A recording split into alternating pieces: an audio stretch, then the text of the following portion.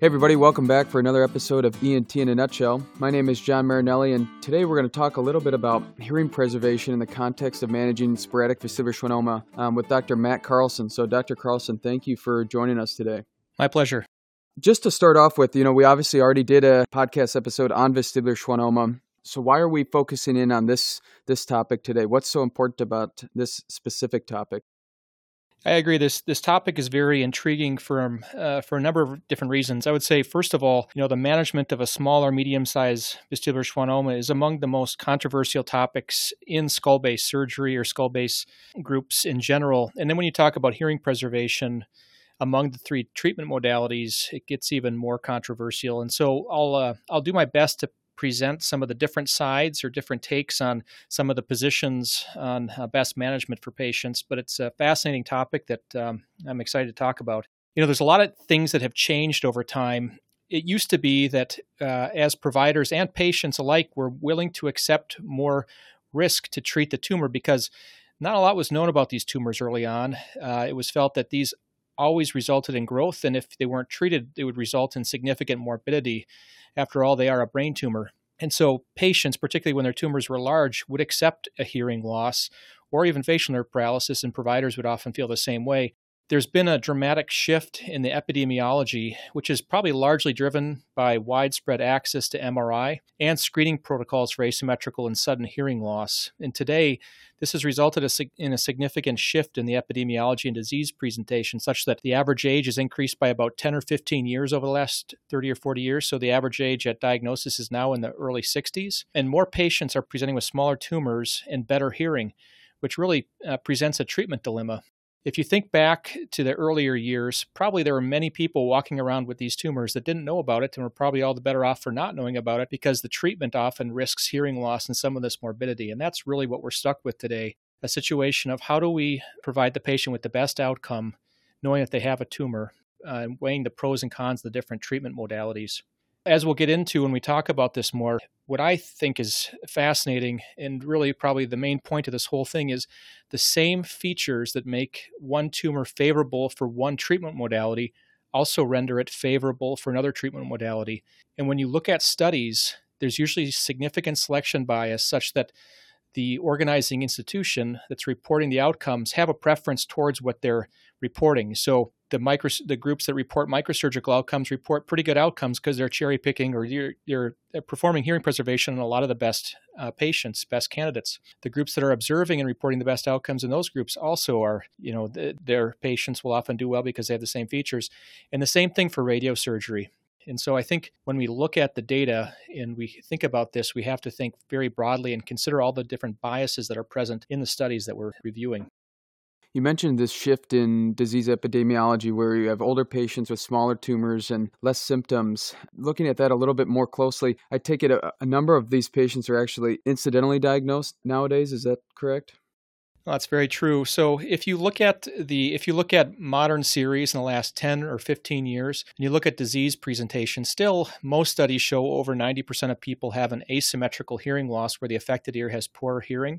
And maybe 5 to 15% of people will have an episode or more of sudden sensorineural hearing loss in the ear that's affected by the tumor.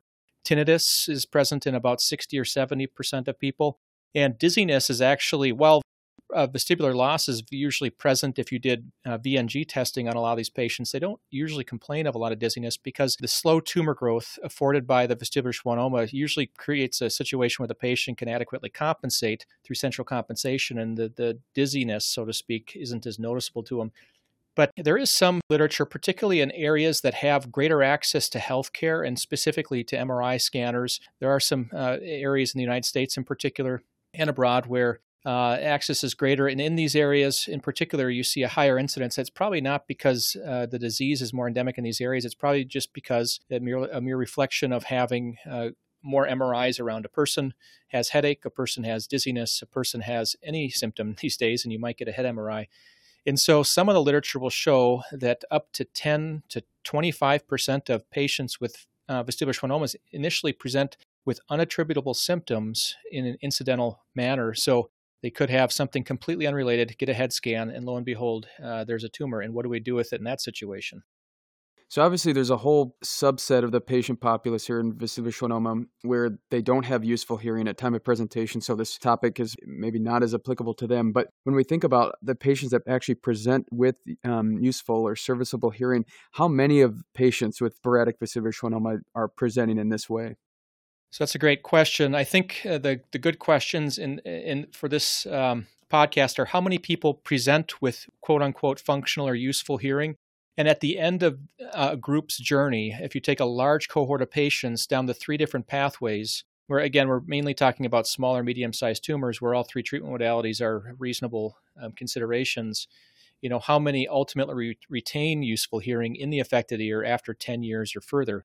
So if you look at disease presentation, most modern series will show that about half of patients present with what we call useful hearing. And that usually indicates a situation where they could probably use the telephone in the ear, or if you turn up the volume with a conventional hearing aid, that they'll be able to use it. I will say, how we define useful hearing is not necessarily how the patient defines useful hearing. We did have a study out of our group that demonstrated that actually if you ask a patient when hearing starts to become non-useful to them or non-functional, even with a hearing aid, they'll tend to report around 70% word recognition. And so we tend to be a little bit more lenient with what we would call useful compared to a patient. And probably part of this is needs to be viewed in the context of what the patient's hearing is in their other ear. And we'll talk about that in a little bit. But certainly somebody who has a lot of hearing loss in the other ear will probably hold on to 70% or even 50% as useful, but somebody with pristine hearing in the other ear will think that even a little bit of hearing loss is not, renders their ear not as useful. So long story short, about 50% of people present with functional hearing at the time of diagnosis. And if you follow a large cohort of patients, regardless of their treatment modality, by 10 years on the whole, probably less than 10% to 15% of people will retain hearing long term if you look at the entire cohort. And then if you start with the group of people that had serviceable hearing at the beginning, less than a quarter still will have useful hearing in that ear. And so when we're counseling patients, a lot of the care surrounds adequate counseling. I think it's important to say that we will try to save their hearing, but if you look at the whole cohort, usually the odds are the patient will develop non-useful hearing in the affected ear. But in general, the great majority of people adjust to this very well, and there are some things we can do to rehabilitate that hearing loss that we can talk about later as well. I think maybe this would be a good time to touch on, from a research standpoint, or obviously there's a clinical correlate here, but how do we define serviceable hearing in this context? Well, there's a lot of different classification systems for serviceable hearing, and I think the best ones are weighted or weight word recognition score the highest or have a priority on that, because once you start losing word recognition, it doesn't really matter what your pure tones are if you still can't discern words. So there is a serviceable hearing classification system that just uses word recognition score and actually doesn't pay any attention to pure tone average. The one that's most commonly used is the AAO-HNS classification system that was originally proposed in 1995. There is a parallel classification system in neurosurgery called the Gardner-Robertson classification system. And fortunately, or conveniently, the cutoff for what we call functional or serviceable versus non-serviceable are similar between both classification systems, which is convenient for research purposes. But basically, the easy way to remember it is the 50-50 rule. If a person's pure tone average is better than 50 dB in the affected ear, and if their word recognition score is better than 50% in the affected ear, then we would classify them as having serviceable hearing. And if you're less than that, you'd be considered to have non-serviceable hearing. I'd encourage you to, whenever you read a study, the devil's in the details. You have to look at the inclusion criteria, both for study inclusion, but also definition of outcome of serviceable hearing, because it varies by study. And so some studies will include people with class A, B, or C on the front end, or just A and B. And then on the outcome, some people will include classifications of A, B, or C on the other end. And just for reference or context, classification A and B by most standards is considered functional or serviceable hearing. So you really need to look at that detail when you're considering outcomes of individual studies.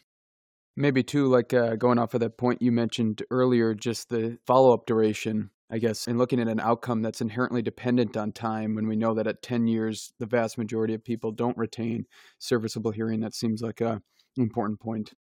Yeah, thank you for bringing that up. I think that's a critical point when you examine these studies. If you say, what's the likelihood somebody at diagnosis will retain serviceable hearing the day after diagnosis, it's 100% of people.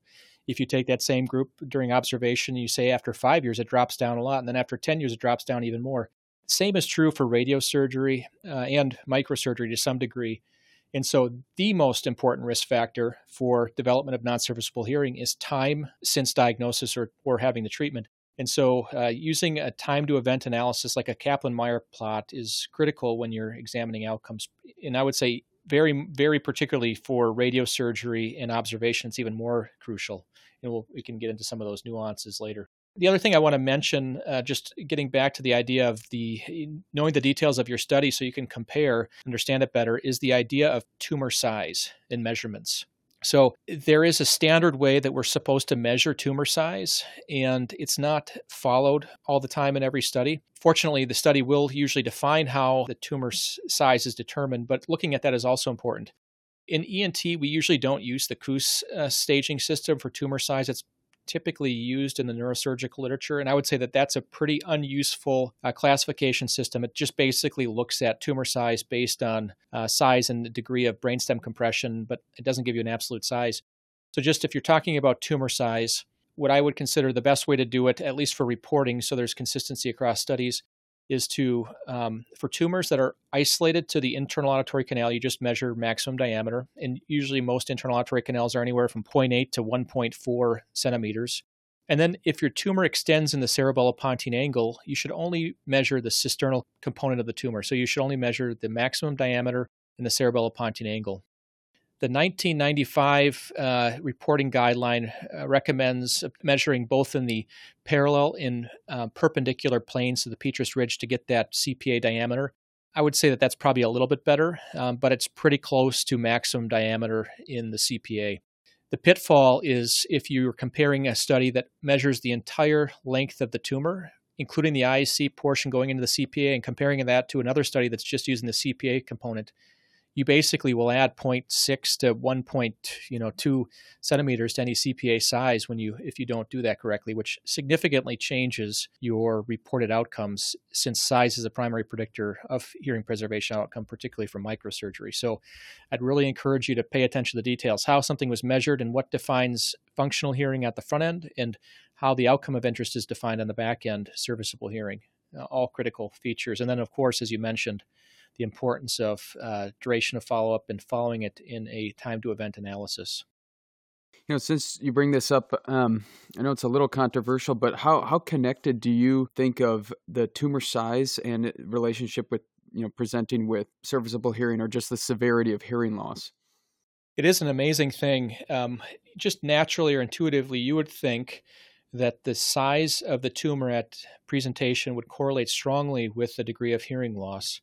As a parallel, you might say if a tumor is growing, it's more likely to develop more hearing loss. And you might even go so far as to believe that if a tumor is not growing, additional hearing loss should not occur. Unfortunately, it's not that clean. We've all seen patients present with very large tumors and absolutely normal hearing. We've seen the very small tumors that are only 2 millimeters at the fundus, and the patient develops a sudden sensory hearing loss in the affected ear or develops non-serviceable hearing from a very small tumor. In general, there is a loose association between tumor size and hearing, but I will say, again, emphasize it's a loose association. There's also a loose association between tumor growth and development in progressive hearing loss. Said another way, it's expected that even if your tumor doesn't grow, you'll still acquire progressive hearing loss at a rate faster than what you would expect to see from presbycusis or just living longer.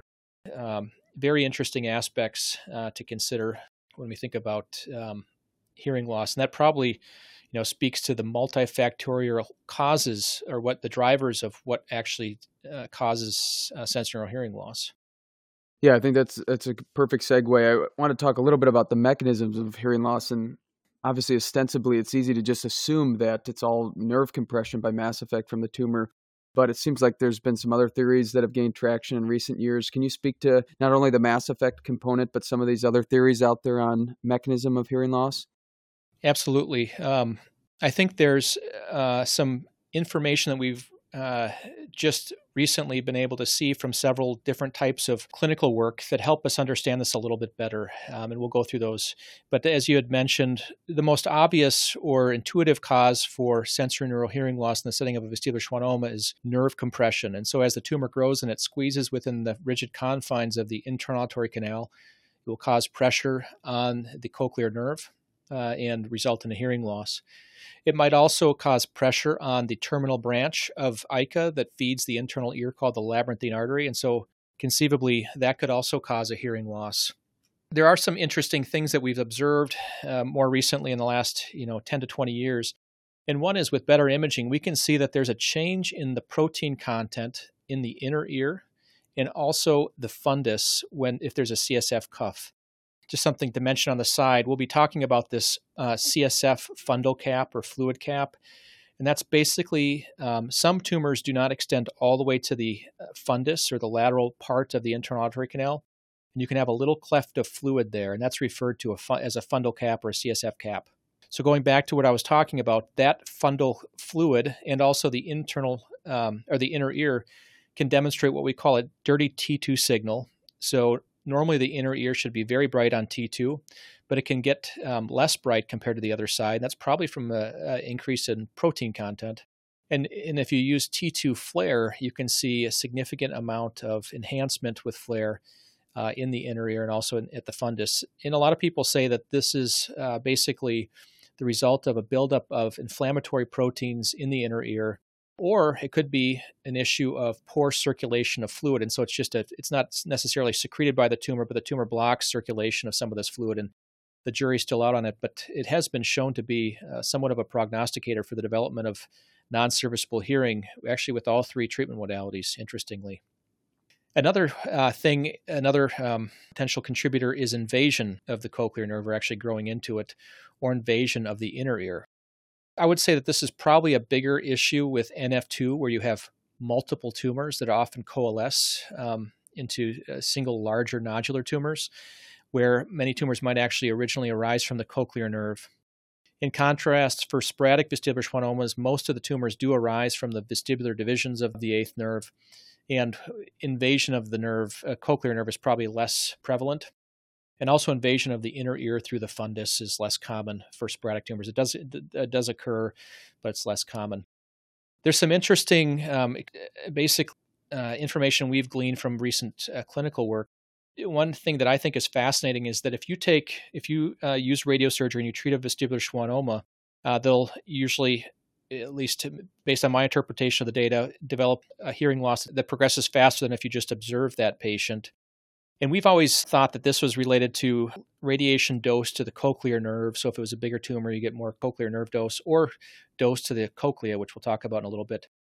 But what's really interesting is there's also something inherent about just having the tumor on the nerve. So if you would radiate a jugular paraganglioma, one that sits in the middle ear and abuts the cochlear promontory at a higher dose, for a jugular paraganglioma, we'll often use 16 gray to the margin as compared to a hearing preservation radiosurgery for a vestibular schwannoma, usually 12 gray to the margin. Patients with paragangliomas retain their hearing longer at higher doses to the cochlea than we do for vestibular schwannomas. So that's one interesting thing that we can potentially use to understand the etiology of hearing loss in vestibular schwannomas. The other is the amazing discovery that cochlear implants work in a lot of patients with vestibular schwannomas. If it was solely from nerve compression or destruction of the cochlear nerve, it would be hard to understand how a cochlear implant might work in a lot of these patients. And it's been our experience that if it's a smaller, medium-sized tumor, particularly if they've never had surgery before, the likelihood that a cochlear implant will work, or at least the patient will receive auditory percepts from the implant, is very high, even if they have anacusis. Another interesting observation, particularly with regard to surgery, you say, well, how does a person lose hearing with microsurgery? Well, the most obvious thing would be injury to the cochlear nerve, or vascular injury to the labyrinthine artery, or something else. Even if for patients, if you don't enter the inner ear, so you don't do an inadvertent labyrinthotomy when you're doing a retrosigmoid approach or middle fossa approach, and they develop non-serviceable hearing later on, either acutely or longer term, they usually get a progressive ossification of the inner ear. they'll start losing that cochlear lumen and labyrinthine lumen, and it will start to ossify and fibrose. And that has led a lot of people to think that there's this delayed vascular event that can happen in some patients as well. So it's like most things in medicine and surgery, it's probably not one thing.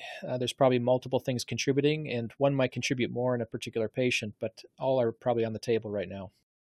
Transitioning to talking a little bit more specifically about management modalities available to patients presenting with serviceable hearing, could you first just provide maybe a conceptual framework to understand just the general approach to managing patients with sporadic vestibular schwannoma who present with serviceable hearing?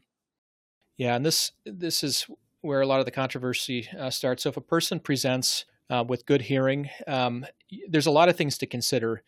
If you look at quality of life outcomes in vestibular schwannomas, you'll see that actually unilateral hearing loss has a less of a significant impact than a lot of other things, including headache, dizziness, facial nerve dysfunction, and other things.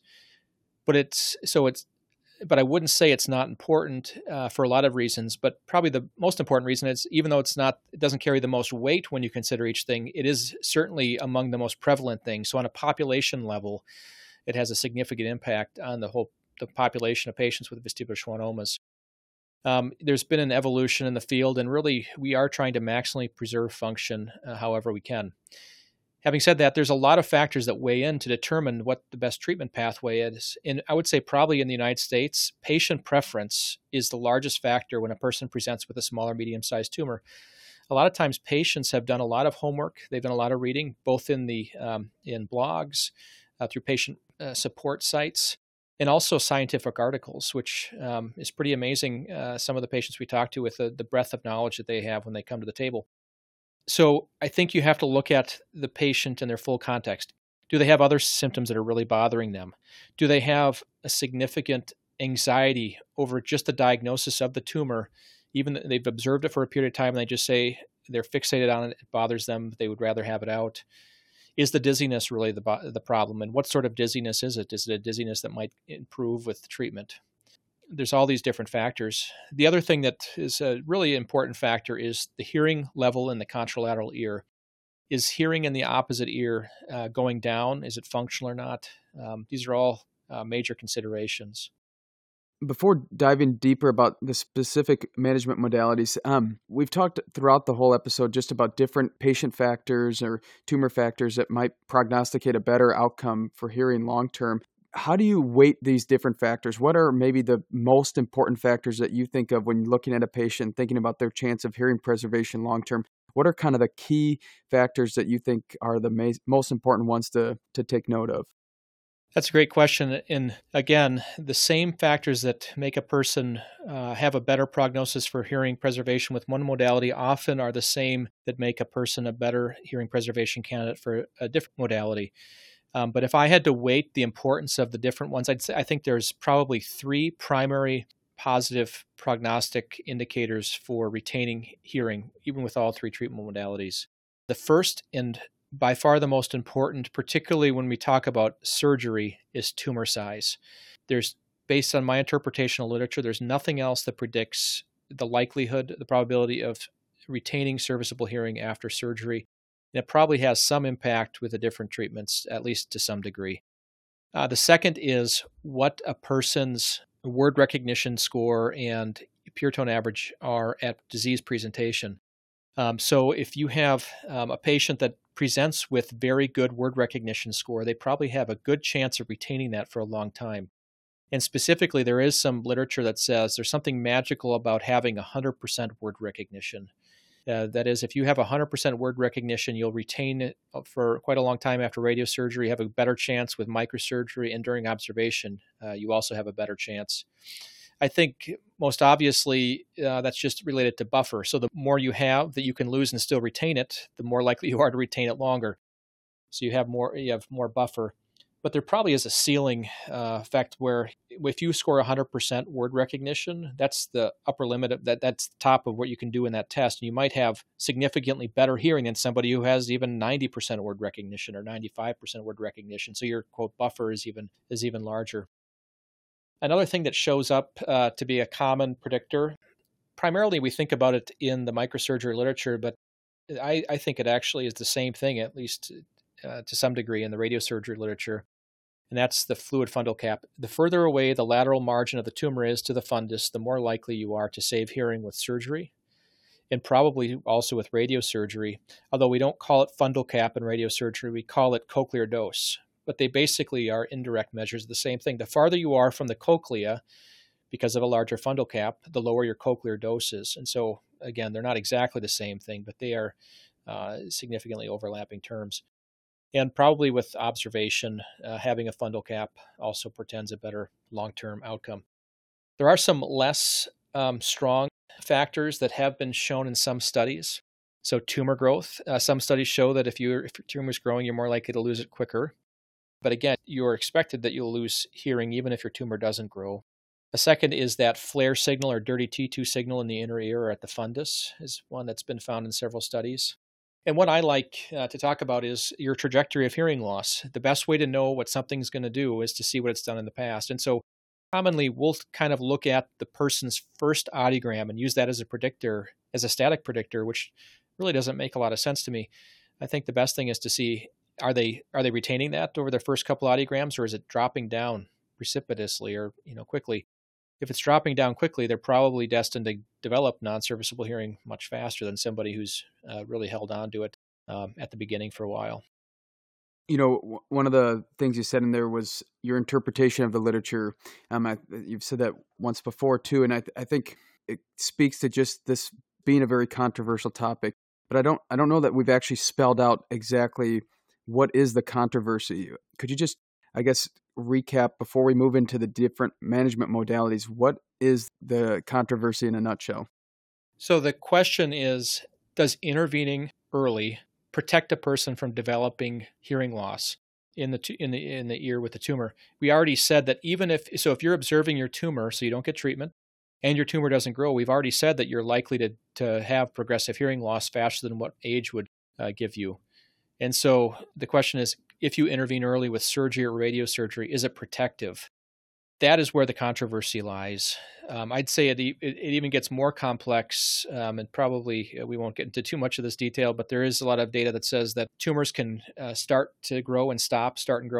And so what's the best time to intervene if you start on an observational course with a patient as well? But I would say there are different schools of thought. There are some centers that are very interested in hearing preservation surgery for small tumors and people who have very good hearing at baseline, saying that if we see a tumor that's small and we have a high probability of removing it, then maybe that person will retain useful hearing for much longer. So it's kind of this upfront gamble for long-term gain. The same thing with radiosurgery. The idea is that if you treat somebody who has 100% word recognition, very good hearing, you get them before their tumor grows, you might be able to save them from that progressive hearing loss. There are very few studies, in my opinion, that support upfront microsurgery or radiosurgery. And I know that this will have there are definitely people out there that disagree with me, and that's okay. I do think that a lot of this is up to the patient. And if a patient presents at a younger age with good hearing and a small tumor, we definitely present hearing preservation microsurgery and even radiosurgery as a viable option for them. They're not bad choices.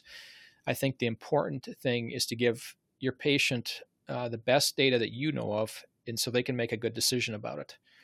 It's that shared decision making that reduces patient regret later on, so that they felt like they had a hand in the process and they are more likely to accept the outcome on the other end.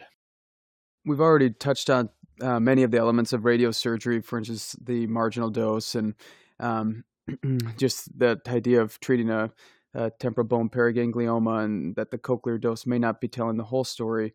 But if you're counseling a patient on pursuing radiosurgery in somebody that has very good hearing up front, how would you counsel them on the chances of them retaining the hearing, the advantages of pursuing radiosurgery? I guess stated otherwise, from your view, what is the argument to pursue radiosurgery up front in patients with serviceable hearing? So radiosurgery was originally looked at as a hearing preservation strategy. And it is in the sense that in the short term, most people don't acquire a sudden hearing loss or a precipitous drop, but they do tend to progress a little faster than somebody who's treatment naive. when radiosurgery originally started to gain in popularity in the 90s for vestibular schwannomas, the marginal dose used was significantly higher. And with that higher marginal dose, the risk of facial nerve paralysis, even though it was low at the time, was higher than we'd like. And the rate of acquiring non-serviceable hearing was also quite a bit higher. Over time, we've seen that tumor control outcomes are comparable, but functional outcomes are better when we lower the marginal dose to about 12 gray for people with serviceable hearing. If a person starts off with serviceable hearing or functional hearing and they receive a marginal dose of 12 gray with a single fraction, if you take a large group of people, on average at 5 years, about 50% of people retain serviceable hearing, and at about 10 years, about 25% of people will retain serviceable hearing. Again, if they start off with much better hearing, 100% word recognition, you're probably looking more at like 30% or maybe even 40% at 10 years. So it has a lot to do with where you start off at. So what's the benefit of treating upfront with radiosurgery? Well, again, that's controversial. If you ascribe to the idea that it can be protective, then there's your answer. You're treating the tumor when it's the smallest it'll ever be. The hearing is the best it'll ever be, and the patient's in their best health. And so using it upfront to be protective is reasonable with that rationale. Most people, again, also controversial, most people do not advocate for treating a small vestibular schwannoma with radiosurgery before seeing that it's grown. And that's based on the idea that not all tumors grow immediately following diagnosis, and the goal of radiosurgery is to stop growth. And so if the tumor was not going to grow for a period of time, you may have not needed that treatment during that period of time. That's the counter to it. And I would say that in our practice, if you're presenting with a tumor less than about 1.5 centimeters maximum diameter in the angle, we don't usually use upfront radiosurgery unless the patient understands all of the pros and cons and decides to go that way. We'll usually observe to see if it grows before we treat it. If a tumor is larger than that, at 1.5 or larger, our cutoff in general for considering radiosurgery for vestibular schwannoma is about 2.5 centimeters. There's literature that says it's very reasonable up to 3 centimeters, and even some limited series that says you can use it higher. I use it for larger tumors. In general, we will use radiosurgery for up to about 2.5 centimeters in the angle. When you're between 1.5 and 2.5 and you're considering radiosurgery, we do usually treat upfront in many cases because your tumor's already getting a little bit bigger and you have less cushion. So if just say your tumor's 2 centimeters and you decide to observe it, which we don't normally do, and it grows 3 or 4 millimeters, all of a sudden you're at the upper limit of what we consider safe or reasonable to radiate. And then just say you're one of the unlucky people that develops a lot of peritumoral edema, brainstem edema, or pseudoprogression. So the tumor is growing, even though we're not saying it's failed, and you get a lot of brainstem edema. That's a less optimal outcome. So less than 1.5 centimeter size, we typically won't treat upfront with radiosurgery unless the patient advocates for it. But in the 1.5 to 2.5, we will consider upfront radiosurgery treatment if that's the pathway they decide to go on based on counseling. Just to clarify, when you say less than 1.5 in the angle, won't consider upfront radiosurgery, you're talking you won't consider upfront radiosurgery for the purposes of hearing preservation in those patients? Well, actually, for either, just in general, we don't consider upfront radiosurgery treatment to be a hearing preservation strategy. Again, there are other people that feel differently about it, and they have their evidence that data they'll turn to. But based on my interpretation of the evidence, upfront radiosurgery in general is not a protective treatment for hearing. Okay, what about upfront microsurgery? There are some differences between radiosurgery and microsurgery. There's some obvious ones, but even when you talk about benefits, one of the benefits, so if you have a successful outcome with radiosurgery, your tumor doesn't grow.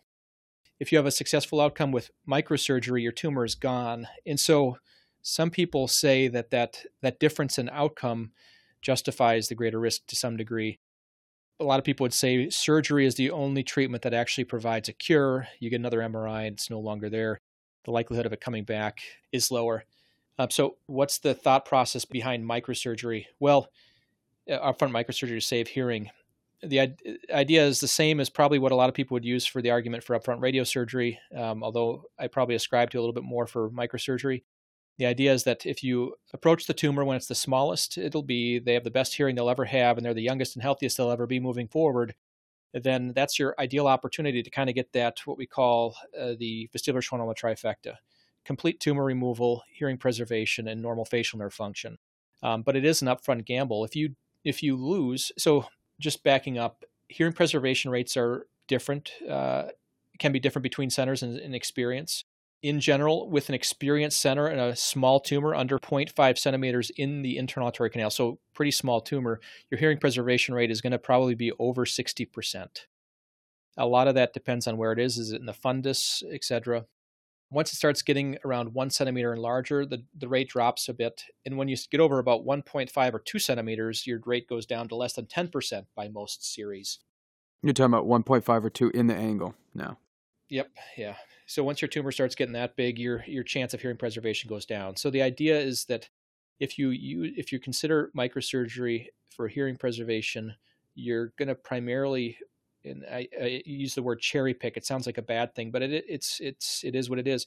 You're taking patients with the most optimal tumors and patient factors to try to win that gamble and put the odds in their favor. And it is a reasonable thing if the patient understands the pros and cons, and particularly when you're considering a younger patient.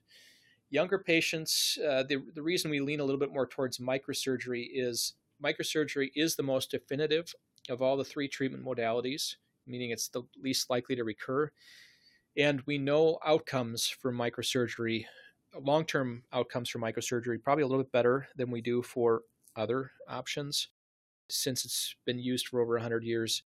And, the question is, will radiosurgery keep a tumor at bay for 40, 50, 60, 70 years if a person was radiated at the age of 20, 30, or 40?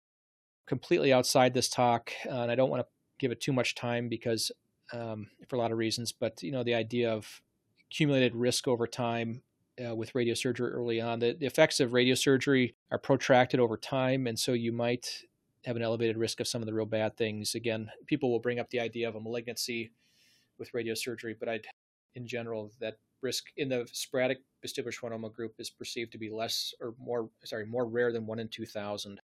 So really uncommon. It might be elevated in the NF2 group who already have tumor-prone syndromes and a knock on their tumor suppressor gene, the NF2 gene. But those are some of the reasons and some of the logic that people will go back and forth on these different topics.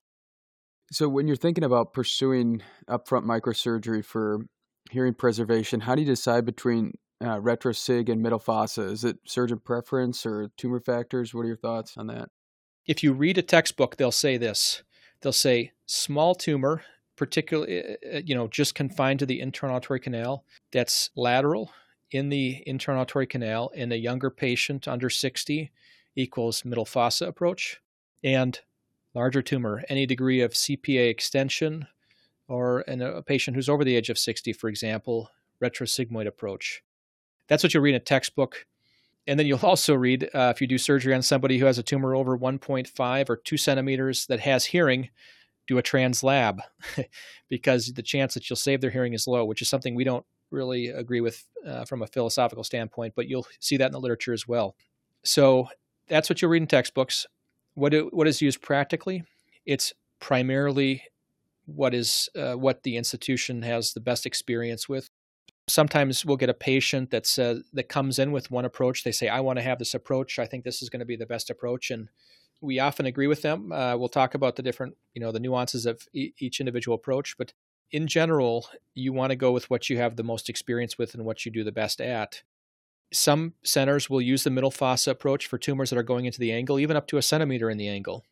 Other people will use the retrosigmoid approach for every hearing preservation surgery.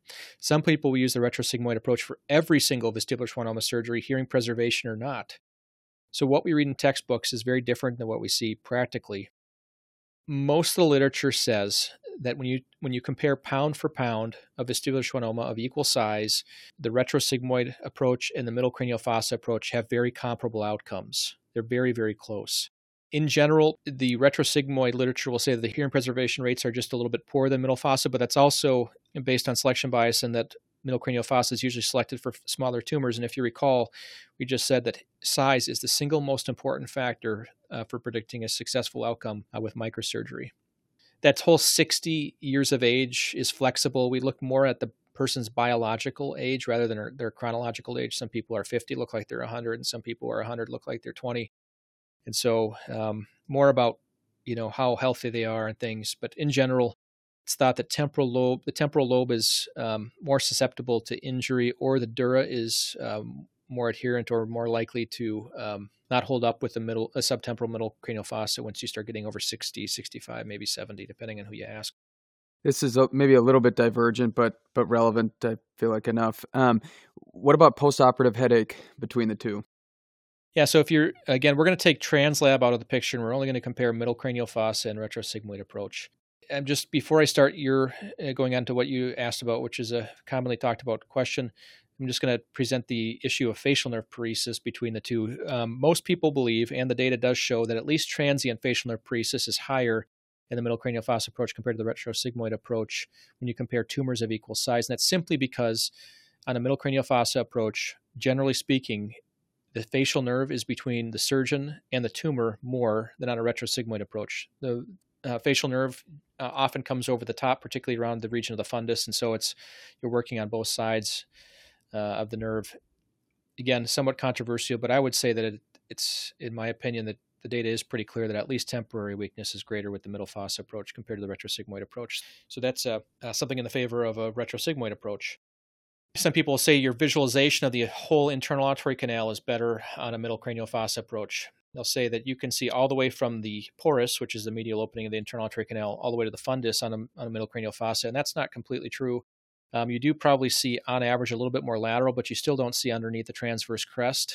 And even that remnant of tumor underneath the facial nerve very laterally can be difficult to see directly. Even if you use endoscopes, it's still somewhat challenging to see.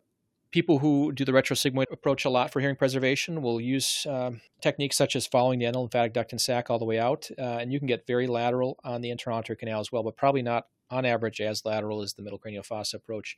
And so in general, there's oftentimes a blind lateral 1/3 in the retrosigmoid approach. Again, a little controversial. People have different opinions about this, but in general, that's the thought that most people have. This also can be at least partially addressed by use of endoscopes, just like you can for other things. Now, getting to the question about headache, there's a lot of data, particularly in the 1990s, that said the retrosigmoid approach had a higher incidence of headache compared to the middle cranial fossa approach, or the TransLab approach for that matter. A lot of this came from the literature that looked at comparing MVDs, so microvascular decompressions, where you went into the posterior fossa via retrosigmoid approach, and they would compare those to people who had a retrosigmoid for vestibular schwannoma. And they noticed the differences.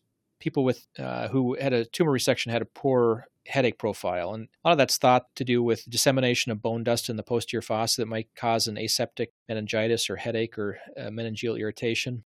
There's some thought that after you do a craniectomy, so specifically taking out or drilling away your bone flap so you don't have one to put back, could result in adhesions of your nuchal muscles on your dura that could cause headache. Some people have tried to obviate that or mitigate that by, even on a craniectomy, by using methyl methacrylate or some other sort of substance, even including fat sometimes, to reduce that adherence to the dura. Other possible causes of headache that's elevated in the retrosigmoid approach include injury to the occipital nerve, so occipital neuralgia. And then lastly, some people, particularly heavy men, just have a ton of neck muscle that goes real high on the nuchal line. And you have to get through that to get to the retrosigmoid approach. And so going through more muscle inevitably causes more pain. If you look at short-term data, I believe that headaches on average are worse in the retrosigmoid approach. You're just going through more tissue, period. But if you look at longer-term data, and what is longer term? Probably about a year or 18 months and beyond. If you look at longer-term data, the literature would support that the headache prevalence and severity is not greater with the retrosigmoid approach compared to the middle cranial fossa approach. Excellent. And that, last but not least, observation for patients with serviceable hearing. What are your thoughts, or what is the argument supporting that? The idea for observation, so in general, depends on what center you're at and things like that. But in general, most people who are considered for an observational approach are those with tumors that are less than about 1.5 centimeters in the angle. And that's not a hard cutoff. Some people use a little bit higher, some people use a little bit lower. But once it's over that size, most people are considering upfront treatment and not observing it. The benefits of observation are multifold. First of all, it gives the patient some time to acclimate or kind of soak in the new diagnosis. Most people haven't heard of a vestibular schwannoma or an acoustic neuroma before. And when they're told that they have one, it's always a shock. Almost everybody starts off with having some hearing loss that leads to an audiogram, that leads to an MRI. And the doctor always says, "Hey, don't worry, you're not going to have one of these tumors. We just have to do it because a very small percentage of people get these, these brain tumors, and we're just doing it because we want to, just check." By the way, the risk is about 2 to 5%, depending on what you look at for asymmetrical or sudden hearing loss. So the patients heard this, and then all of a sudden they get a call back from the MD, and they say, "You know what? I can't believe it, but you have one of these tumors we didn't think you probably had, but we checked for."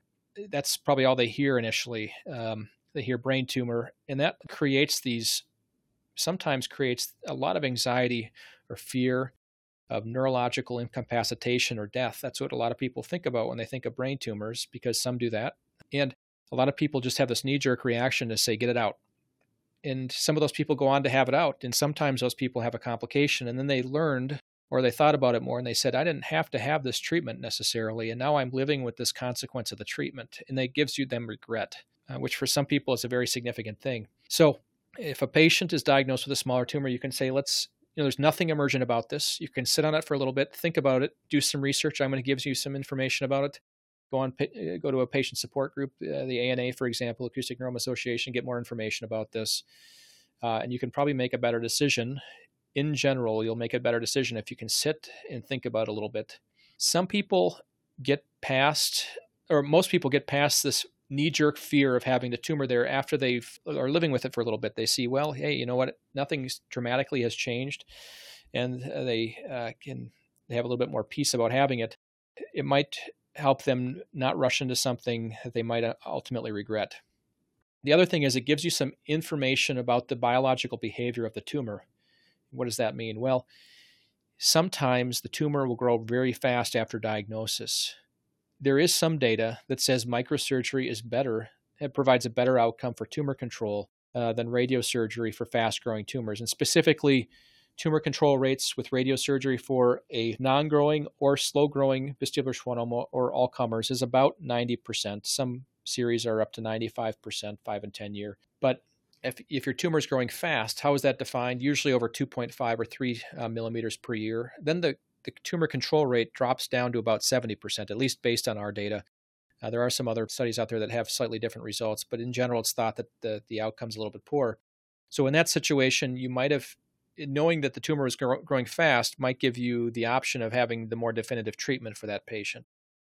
The next thing that I think is valuable is it lets the patient, I think that if a person decides to observe their tumor and it starts to grow and they decide to have treatment, they will absorb the consequences of the treatment more than somebody who was pretty asymptomatic to begin with and didn't have a growing tumor, and then they get some side effects of treatment. I think they can think about it better because they'll feel like the treatment was very warranted. They had a reason to treat it. It was growing, and they saw that on the scan, and it makes them feel better. Like even if say your tumor starts to grow and you have surgery and you lose your hearing, they'll at least in their mind often say, "Well, I knew I needed to have it." But if you take a patient and you take them up front and you don't give them all the options, or you maybe present it in a biased way, or even if they just decide to do it on their own after giving perfectly balanced counseling and they lose their hearing, they might kick themselves saying, "Oh boy, I could have waited and I would still have my hearing."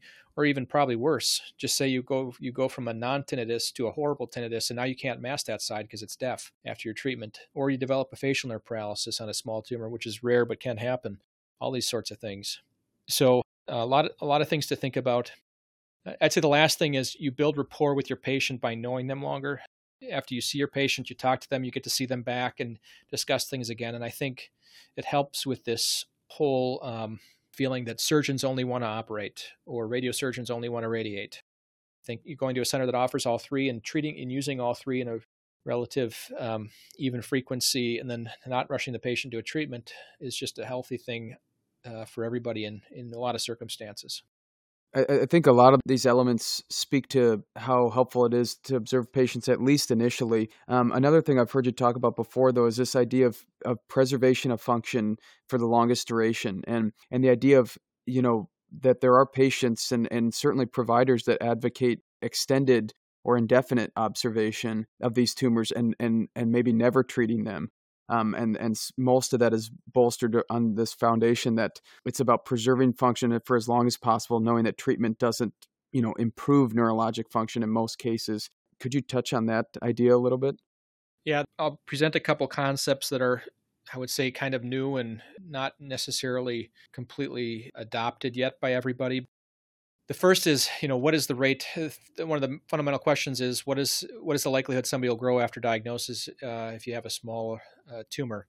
A lot of this is based on the Danish data that includes data from over 30 years on a very large number of people, showing that anywhere from 12 to 30% of tumors grow, and conversely, so 70 to 90% don't grow based on those estimates. There's a lot to say about that. First of all, we have our studies in the U.S. have selection bias. The Danish group has a unselected group of people, so we're more likely to have growing tumors just from that standpoint. We're more likely to get referrals after tumors growing, et cetera. The other thing is, early on in the Danish data, they use CT, which is very insensitive to growth.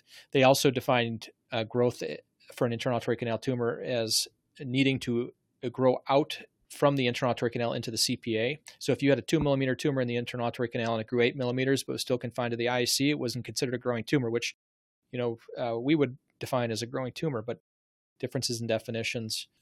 So there's a lot of differences. If you use the most sensitive measure in probably selected cohorts in the United States using volumetrics, there are 2 or 3 studies now that show this, that basically 80% or more tumors ultimately grow after diagnosis. And usually growth does occur early on, but it can be periods of quiescence and then growth. It's interesting, the idea that if you just present the idea that a tumor could grow and then stop, it's not something we normally accept, but inherently in the observational strategy is this idea in that anybody with the sporadic vestibular schwannoma wasn't born with their tumor, so it had to grow to the size it did at diagnosis, but we're telling them that a lot of people don't grow. So inherently, we're saying the tumor could grow and stop. So why couldn't it grow and stop, or why couldn't it change more? We never find that out because we always treat even with observation, we treat them reflexively once we see any bit of growth. And the idea is that if we see growth, it's going to continue to grow, so we should treat it when it's small still. This thought process or this paradigm is internally conflicting. There's 2 different logics and they conflict with each other. I think, based on our understanding, many tumors grow and then stop, grow and stop, and sometimes they grow at an accelerated rate and then they decelerate.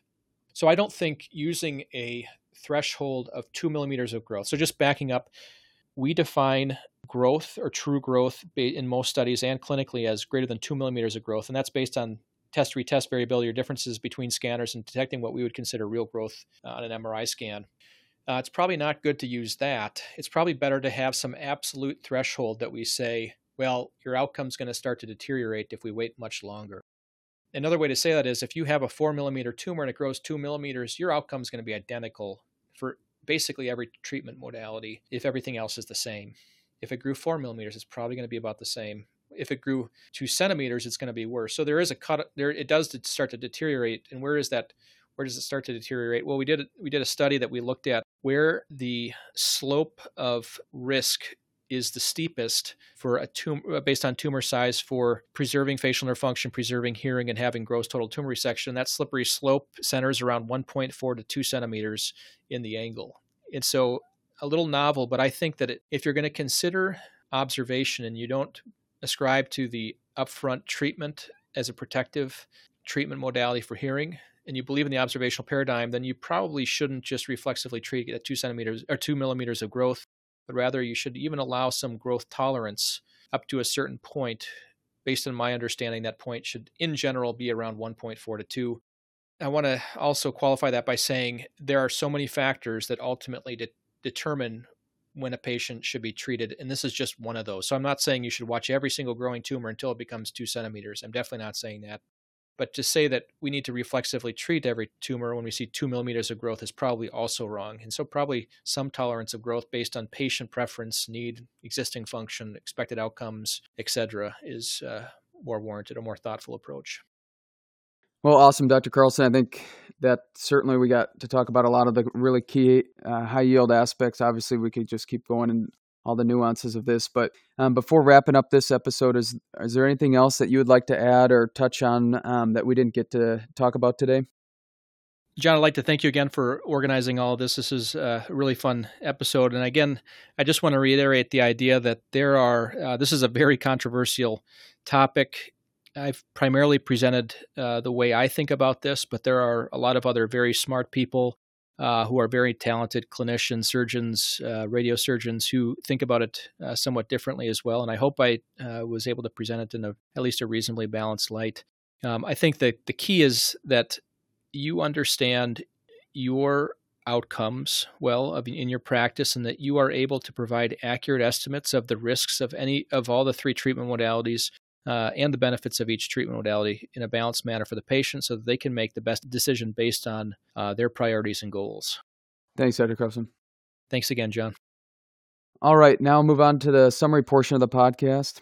In this episode, we took a little bit of a deep dive on the topic of hearing preservation in the context of sporadic vestibular schwannoma, managing sporadic vestibular schwannoma, and a secondary episode to our initial just broader vestibular schwannoma overview that Dr. Carlson did for us earlier. And the key element here to think about is that over the last several decades, we've seen a shift in the patient demographic where we have older patients with smaller tumors and less symptoms comprising the chief component of who's presenting with a vestibular schwannoma nowadays. And with that, it raises to the forefront this idea of what to do with patients that are minimally symptomatic, and namely that one of the chief symptoms obviously being the degree of hearing loss at time of diagnosis. And so spend a good bit talking about how do we define serviceable hearing in the context of research, but also how it relates clinically, knowing that there are a few different classification schema that are used, but underpinning all of those is the importance of word recognition score.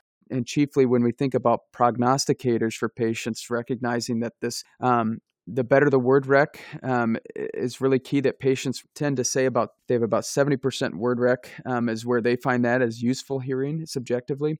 But then also this idea of 100% word rec, a perfect score on word recognition testing being one of the main positive prognosticators for long-term positive hearing outcomes. Talked a little bit about how the pathophysiology extends beyond just nerve compression, but also seems to involve this inflammatory protein buildup element to patients' hearing loss, and then went into each of the three different management modalities, recognizing that there are providers across the country and across the world that argue for upfront radiosurgery, upfront microsurgery, and upfront observation for the same patient with the same tumor and the same degree of hearing.